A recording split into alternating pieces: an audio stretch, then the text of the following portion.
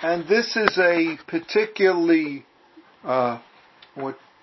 intense and long chapter with the questions and answers.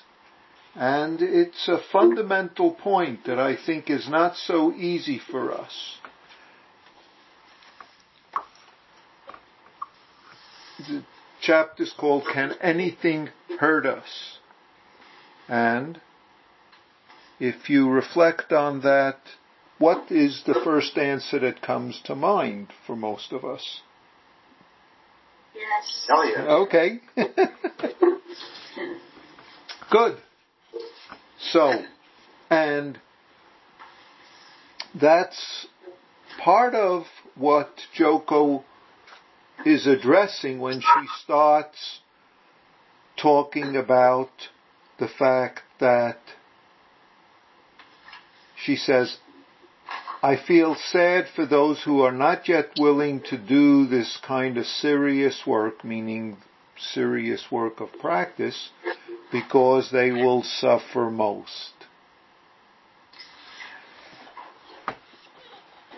It's, in a way, if we take this as a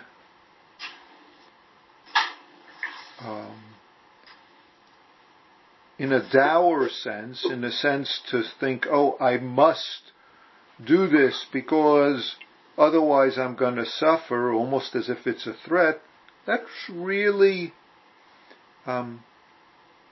missing the point. And that's also where that first paragraph description of that student starts off with. It's not that we need to practice because otherwise things are going to turn out not well. But we need to practice because we keep discovering, if we're present, all the ways that we do things that turn out not well, or that not well, or even worse, suffering, seems to hound us in different aspects of our life, despite the fact that we try all these other ways to, as the first paragraph person says, have a good time and enjoy ourselves. Joko is, in a way, reminding us that that kind of attitude is like the attitude of someone who jumps off the top of a very tall skyscraper, and as they pass by someone looking out of the 80th floor, they say, everything's still going well. And they going down on the 50th floor, things are great.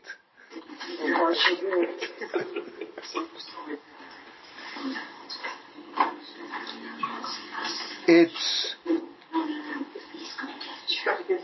in a way, what Joko wants to encourage us is not to go looking for where there's difficulties, but to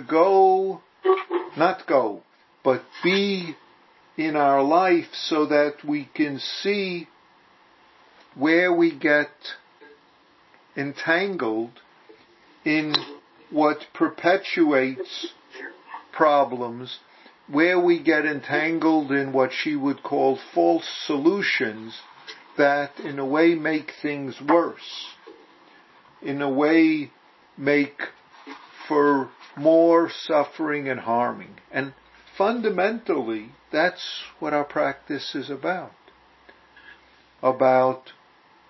using the reminders and opportunities that suffering and harming offer us, because they, in a sense, energize and focus our energies. Use those opportunities as spurs, reminders, and supports to do the ongoing practice when it's hard, like when those arise, or when it's easy, so that those don't arise without being noticed and without being embraced as practice. So, but let's go back to the question that the chapter begins. Can anything hurt us? What do we believe? If you were to look, what do you believe? Can anything hurt you?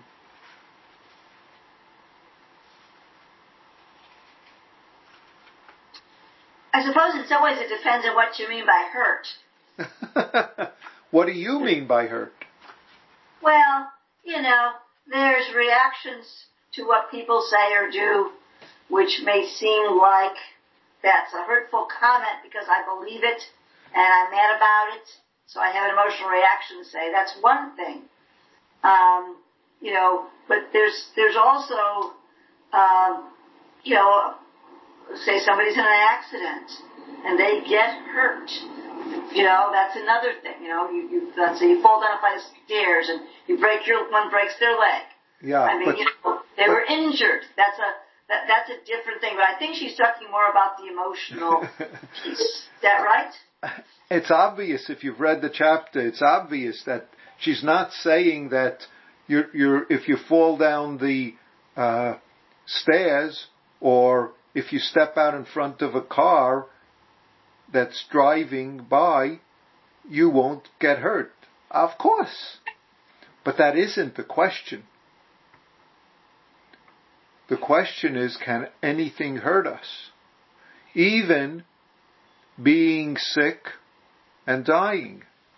Can anything hurt us? Well, like on 78, in the third paragraph. It's not that the point of practice is to avoid feeling hurt. What we call hurt still happens. I may lose my job, an earthquake may destroy my house. But practice helps me to handle crises, to take them in stride. So long as we are immersed in our hurt, we'll be a bundle of woe that is of little use to anybody. If we're not wrapped up in our melodrama of pain, on the other hand, even during a crisis, we can be of use. That's right.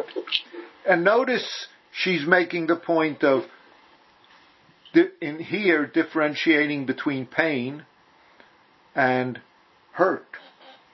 So, of course, these are words, and it's important to see what they're pointing to. So, we could use hurt as a synonym for pain, but that isn't what she's doing. She's making a very specific point. And of course she starts out with circumstances like I may lose my job or an earthquake may destroy my home. Right.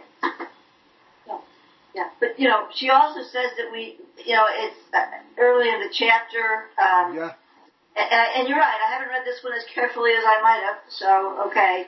But I did notice that she said something about how, when we start to do this practice, we start to think that we know the answer, or we're supposed to say the answer is no, even when maybe we really don't believe that yet. Yes. And what she's saying is, yes, but with, so I guess that's what I'm saying.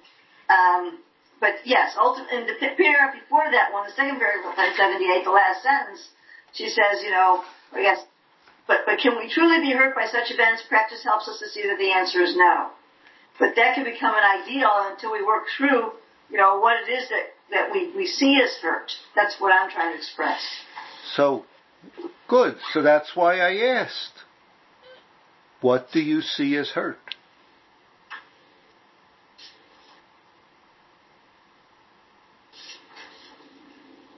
There's not some idea that you're not supposed to say I'm hurting about this. No such thing. That's just a theory and some sort of comic book story of life. When you're hurting, you're hurting. But what does it mean that she says, that she asks, can anything hurt us? What does it mean that she's challenging where we think we can be hurt? That she can say, can we truly be hurt by such events? Whatever they are. By her use of the word we and us, I think she says, that we're living in a fantasy if you think that we're separate from each other. So it's obvious that anybody who is hurt can be hurt. So everyone who feels hurt is human, Wait! I didn't understand the jump you're making there, Ken. Can you explain that? Well, she wants us to be not separate, which is what... No. She doesn't want us to be not separate. She's saying we are not separate. That we are not separate. Okay. Yeah. You're right. Correct. But what does that mean? That means that everyone around us is subject to the same things that we are. That's theory. No, that isn't what she's saying. What does it mean to be not separate? That's a good point that you're bringing up. What does it mean to be not separate? And some of the questioners bring that up as well. What does it mean? She says that as a statement, and yet... So this is hurting, I'm hurting. If I feel, the empathy for them, then the hurt is mine as well. No, you're still...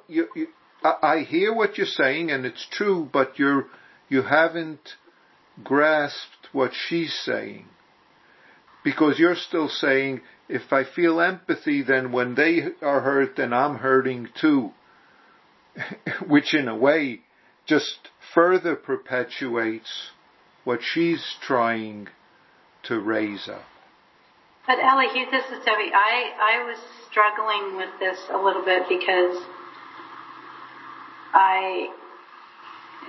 it's our perception and our emotions and our thoughts that I think she's talking about, that we think it hurts when in fact it just is. It just is an experience, and it's how we believe and think about it. But I did kind of struggle with what Faye was saying too, is how to deal with in this reality when an experience comes about, which, like Faye said, you fall down and break your leg. That's when I struggle more with the concept, of hurting just being how I perceive an experience, and then I'm creating the hurt because I'm perceiving this experience a certain way. And I get that because I think that's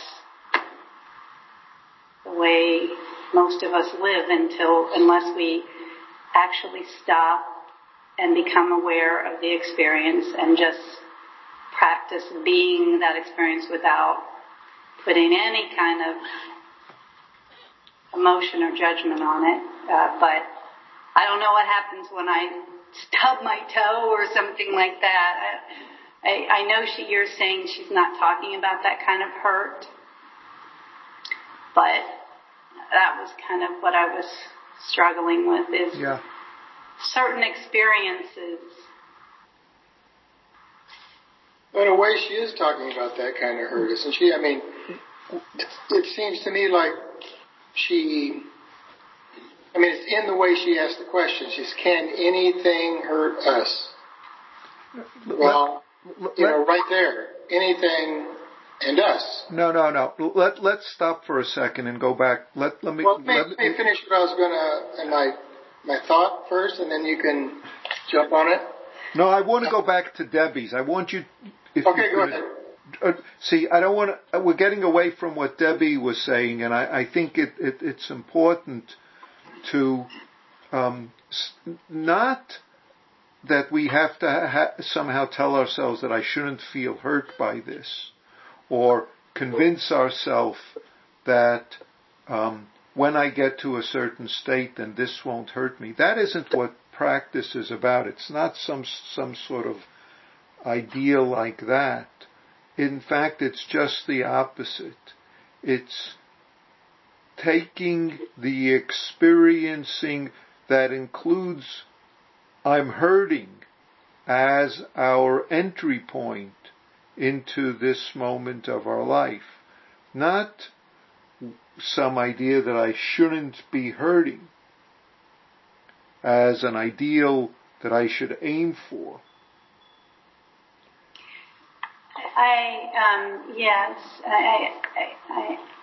That I just experience whatever it is, and whether it's that I'm. It kind of goes around in a circle because I understand that intellectually, so I'm just supposed to be just any experience, whether it is stubbing my toe or whether it is feeling sad or whether it's reacting to an experience that I don't like, to, I guess, not be in resistance to it. How would you describe just being with any experience, whether you're and recognizing your mind saying, I don't like this? That's what, sometimes I go round in circles because right. she'll say thoughts and emotions aren't real, but yet it is something to be experienced, not just to be avoided. It's sometimes hard to know what to do in the moment. Good. So it's hard. It's not that there's some specific thing you're supposed to do or something that you're supposed to not do. See, on the bottom of page 76, she talks about, she says, in working with my students, I hear countless stories of being hurt or upset. They are all versions of, this happened to me. And then she gives examples. In other words, we're a victim. Now that's our usual human view of living. It's ingrained, almost inborn.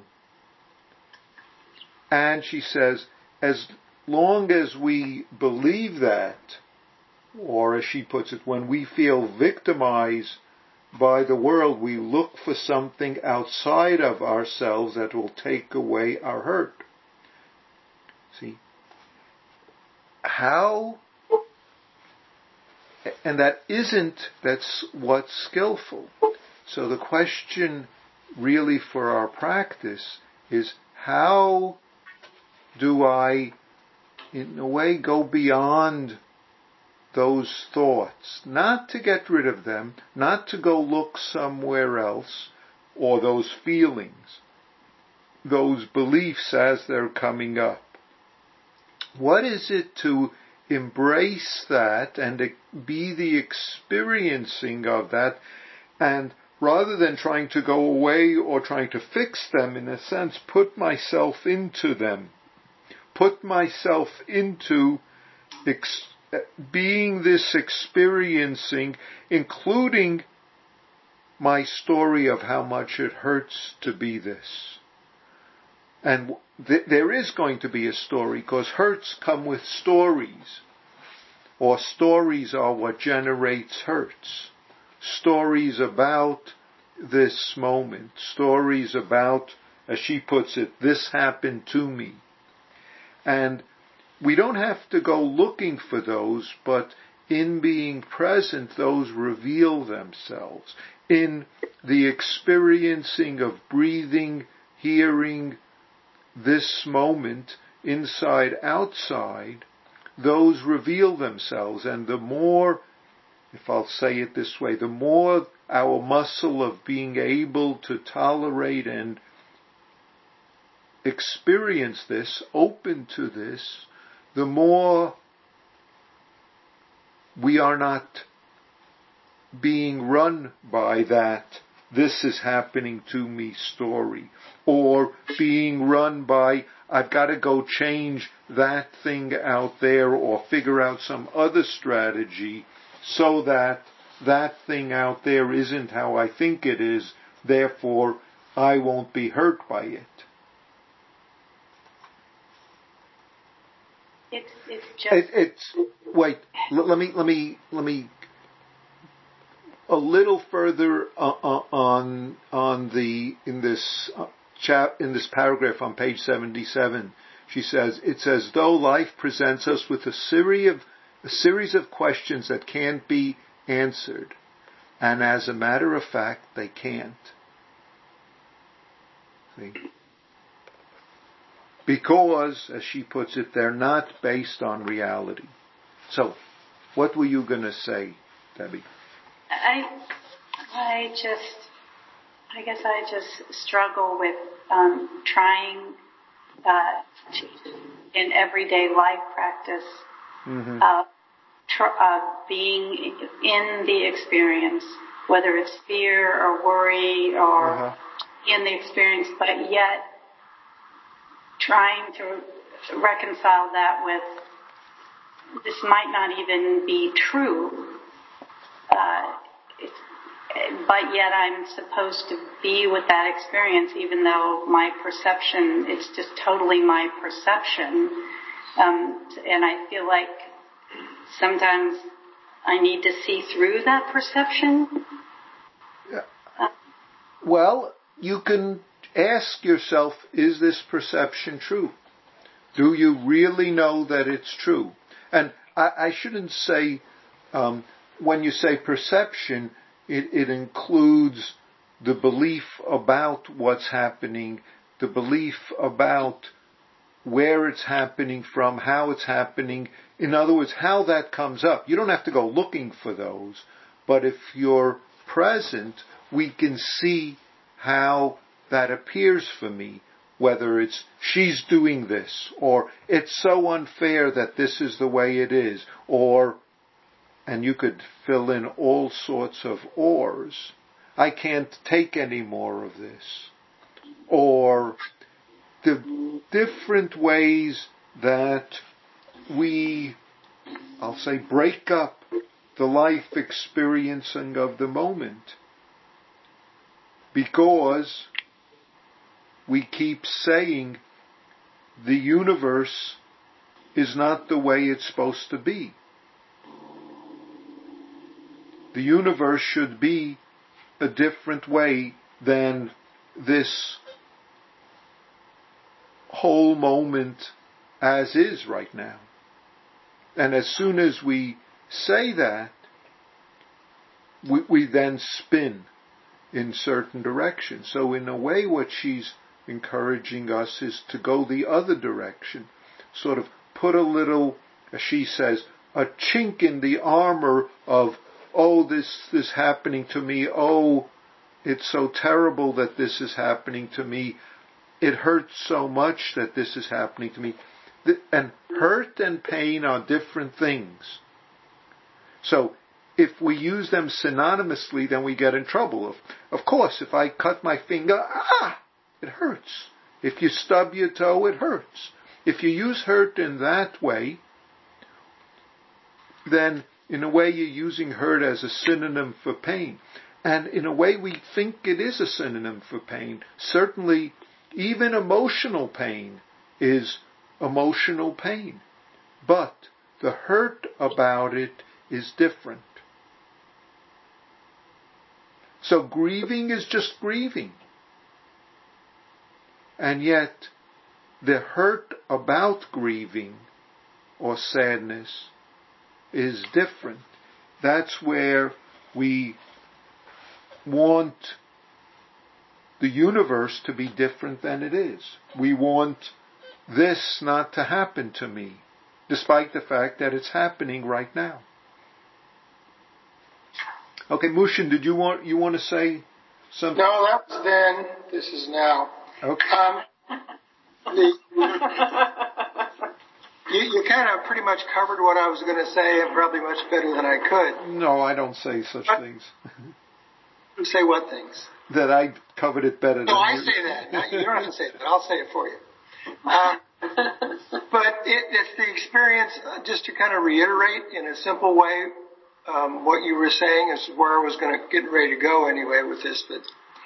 But I have noticed that, and I can use a real simple example. In sitting session, especially early on, I would get back pain. And before I learned how to be the experience in the back of the back pain and notice maybe I'm not sitting quite right, or there's another way that I should sit that would be more beneficial, I tried to avoid the pain, and I tried to conquer the pain, and it became a thing. It became a thing that was hurting me.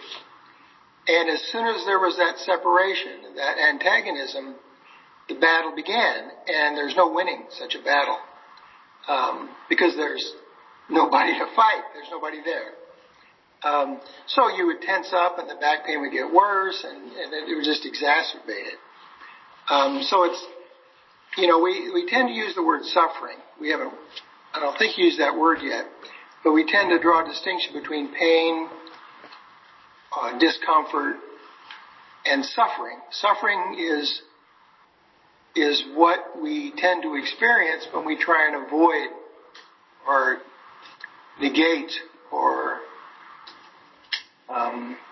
fight against what is real, which is sometimes pain, sometimes sadness, sometimes anger, or fear. And it's a battle you can't win. The other thing I wanted just to kind of throw in, I have to say on page 76, where she says, now the truth at the very top, now the truth of the matter is that we're not separate. I was okay to that point. I'm glad you were okay. Thank you. But then the paragraph kind of went off the deep end for me. I tend to get the willies when people talk like that. Uh-huh. I understand what she's saying, but especially historically for me, I could really go off on that. I could really create a whole image and a reality out of multidimensional energy. And I was kind of surprised she went there, actually, to tell you the truth. Because the rest of the chapter was just so down to earth and straightforward and very, appropriate and real in terms of what I experienced in my life. But I'm not asking you to comment on that paragraph. I thought it was kind of odd that she went there. Well, she, on 80 at the top also, she goes Wait. Let's stay with that one, because California. notice in that. What did you say, Joyce? She is in California. Yeah, right. No. Notice, notice she says, we can't picture this. Yeah, I understand. I'm speaking metaphorically about what can't really be spoken of in ordinary terms. It has nothing to do with California, because I'm sure I've brought this up, and all the ancestors have talked about this by not talking about it, by in a sense saying something and then at the same time taking it away, because of our tendency to build pictures. I guess for me it was honestly it was kind of a flashback, because a long time ago we would sit around and get very high and talk like that for hours. Well, let's go to the end of the next page, since we're there already. Well, what she talks of, one second, let me finish this and then she talks about at the bottom of page 77, she talks about the practice in a sense is about shaking up the false structure of our beliefs. The structure begins to fall apart here and there. As we practice over years, the structure weakens. The enlightened state exists when it falls apart completely. In fact, someone has translated the end of the Heart Sutra. It says Gate Parasam Gate Bodhisvaha Prajna Paramita. So they've translated Gate is fall apart, completely fall apart. Bodhisvaha Prajna Paramita. So, that's falling apart of all this I structure, hurt structure, all these story structures. But of course, none of us want to fall apart in that way. And we don't have to, because it takes care of itself. Since from the beginning, as she starts that, from the very beginning, there's nothing wrong. There's no separation.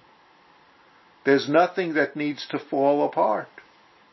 Even the so-called structure doesn't have to fall apart, except that if we hold on to it, our holding on to it in a way has to fall apart. But, so, there was, someone, I think it was Delinda or Joyce? Lisa. Okay. Lisa, well, I was just going to say, I wanted to say two things. One thing, when we were talking about on 77, when she was talking about, she says, when we feel victimized by the world, we look for something outside of ourselves. I mean, I certainly experience that all the time in little ways, like when I feel that way, that's when I say, I had such a hard day, I need some ice cream. Mm-hmm. Or a different job. Oh, it's such a hard, this job, I can't stand this job anymore. And then I start imagining that another job is the answer. So I really related to that on 77. But also, at the bottom of that page, not at the bottom of that page, but the next paragraph on 77, when she says, until we truly see that we're not separate from anything, we're going to struggle with our lives. And I mean, this goes back to what you were just talking about there not being, I also made a note about that, later she says, we don't attack others unless we feel separate. And I had a note that that's when I've been the most susceptible to lashing out or withdrawing from people, when I feel separate, when I feel excluded or ostracized or criticized. Then it's very tempting to do something about that, something that's not very skillful. But it's that, I think it's that feeling separate that's at the root of that sometimes. Yes, and we don't attack ourselves except if we feel separate. Because we also attack ourselves sometimes. If we don't attack others, sometimes we attack ourselves. Or so-called parts of ourselves, or so-called things that we did, or whatever else. Yes. And that's exactly it. In a way, being separate is one way to describe it, but it's too big of a word, because it doesn't really help us in the immediacy of the moment. I mean, we could say not to, but it doesn't become clear to us when we're believing these things are hurting me. It doesn't become clear to us what's skillful practice, so that we don't do reactions to the hurts that are skillful, that don't perpetuate and entangle us in more hurt and suffering.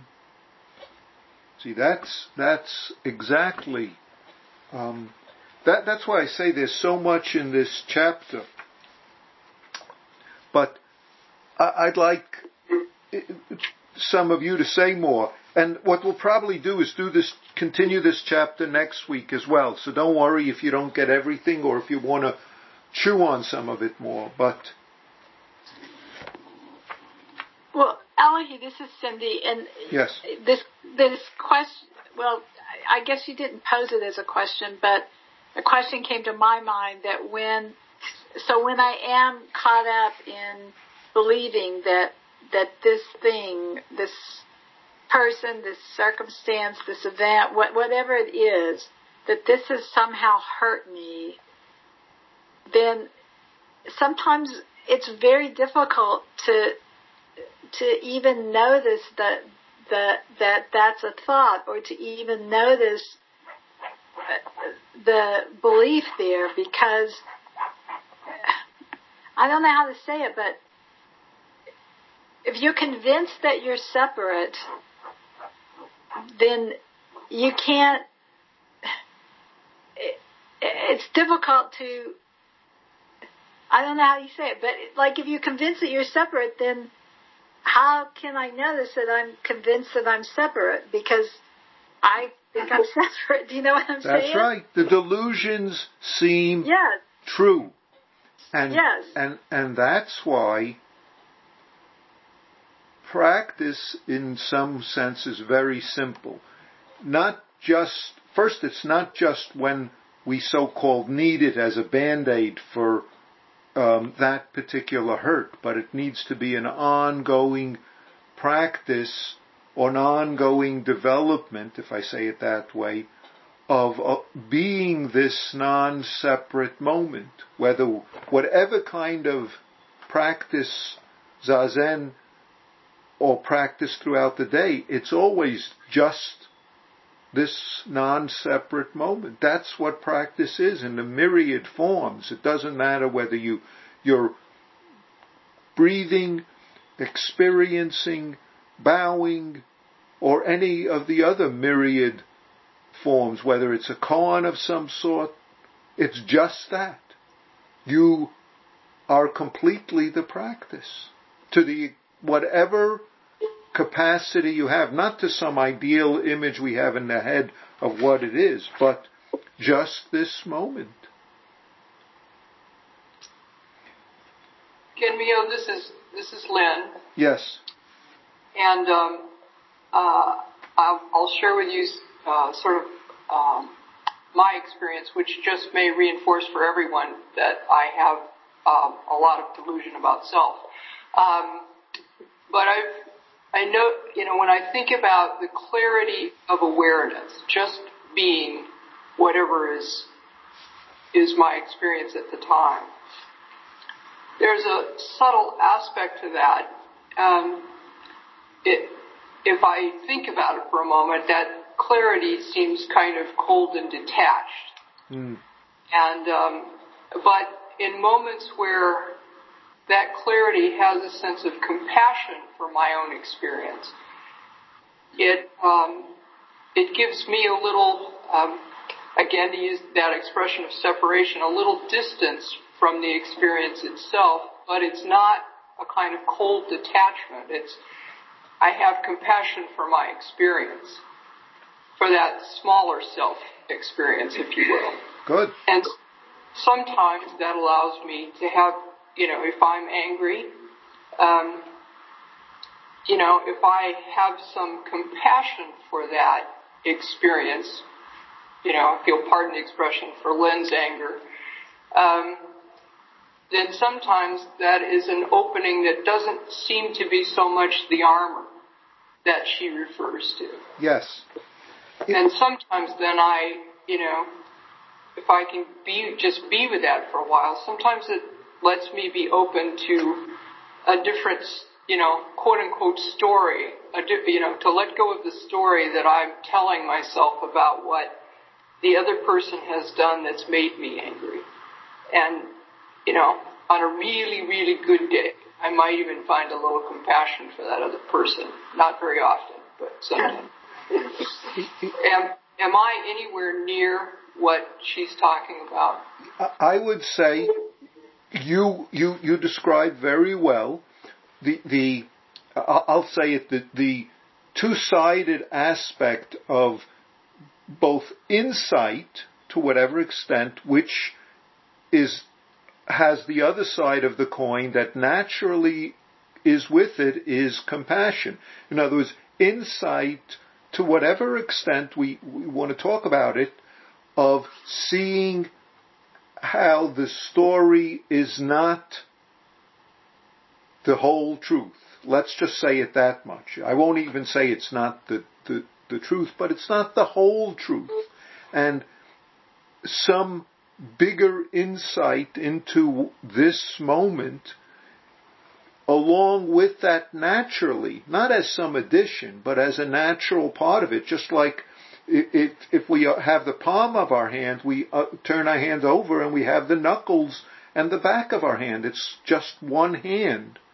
In the same sense, with that ability to not so much buy into the story, reveals the other side of not buying into the story, compassion. Because the story is what perpetuates non-compassion, or anger and hatred, or whatever words we want to use, or intolerance, and then you could fill in more. So in a sense, you're describing there isn't some ideal we have to go to, there's not some fixed, we use words sometimes, Joko's using words about not separate, but it's always in our own experiencing practice moment life, which is being present, which is for a moment releasing the hold onto our story and allowing the armor of the dialogue, this is happening to me, it's all their fault, it's allowing that armor to have a chink in it to maybe allow some other light to shine forth. Does that make sense? Yes, it does, and there's one step further then, I have the experience that when I'm able to be that open, there is that awareness itself is not as solid, if you will. It's not the face and name and so forth. It's so associated sort of with the thoughts I have about my experience. So it's a different way of being when one can find it. Yeah. In a way, I mean, I'll bring up one more other thing, but on page 79, on the first full paragraph there, she says, attachment, because first she'd been saying some other things, which we'll get to another time, but attachment concerns not what we have, but our opinions about what we have. And in much the same way, the issues of getting hurt is not about what happens to us, but our opinions, which in a way to us sometimes seem as if they are a natural part of what is happening to us. But if we can see them as our opinions, that is what the issue is. What are the opinions that we have about? Now, opinions is another word for beliefs, another word for stories. There's different ways we could say them. But it's the noticing, we could say, self-centered thought, holding to those dreams, if we use that word. But those are just words, and it's always, and they're very general, and they're big, and they're easy to say, but it's always in the specific when we're really sure that our story about what she did to me and what he's going to do to me and what's going to happen if, when we're really sure that that's true, that somewhere there has to be a moment when we can take a break from that sureness and sit with the whole of our life, including those thoughts, opinions, whatever we say about those. Because if we can't, then of course those are going to drive us. That this is happening to me story is going to be painful and cause us to hurt and do hurtful things, whether to ourselves or others. Now, I would like all of us to continue reading and reflecting on this chapter, because I think it's very important. In fact, what I'll do is, when I talk on Sunday, the recorded talk will be connected to this. It'll be my own take a little differently. Otherwise, you'll get bored and I'll get bored with me saying the same thing.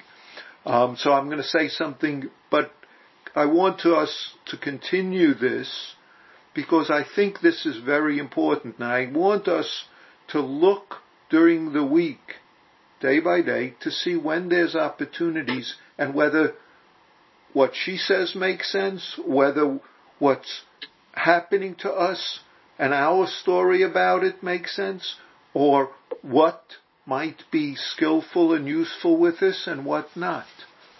So, does that seem to be an okay way to proceed? Yes. Yeah. Okay. If Cindy, if you could stay on, I need to speak to you for a moment afterwards, and so we'll continue with this next week with this chapter, and if you read it, please look at it again and see what you can work with, and if you haven't, please do read it. Okay, thank you. Thank you. Good night.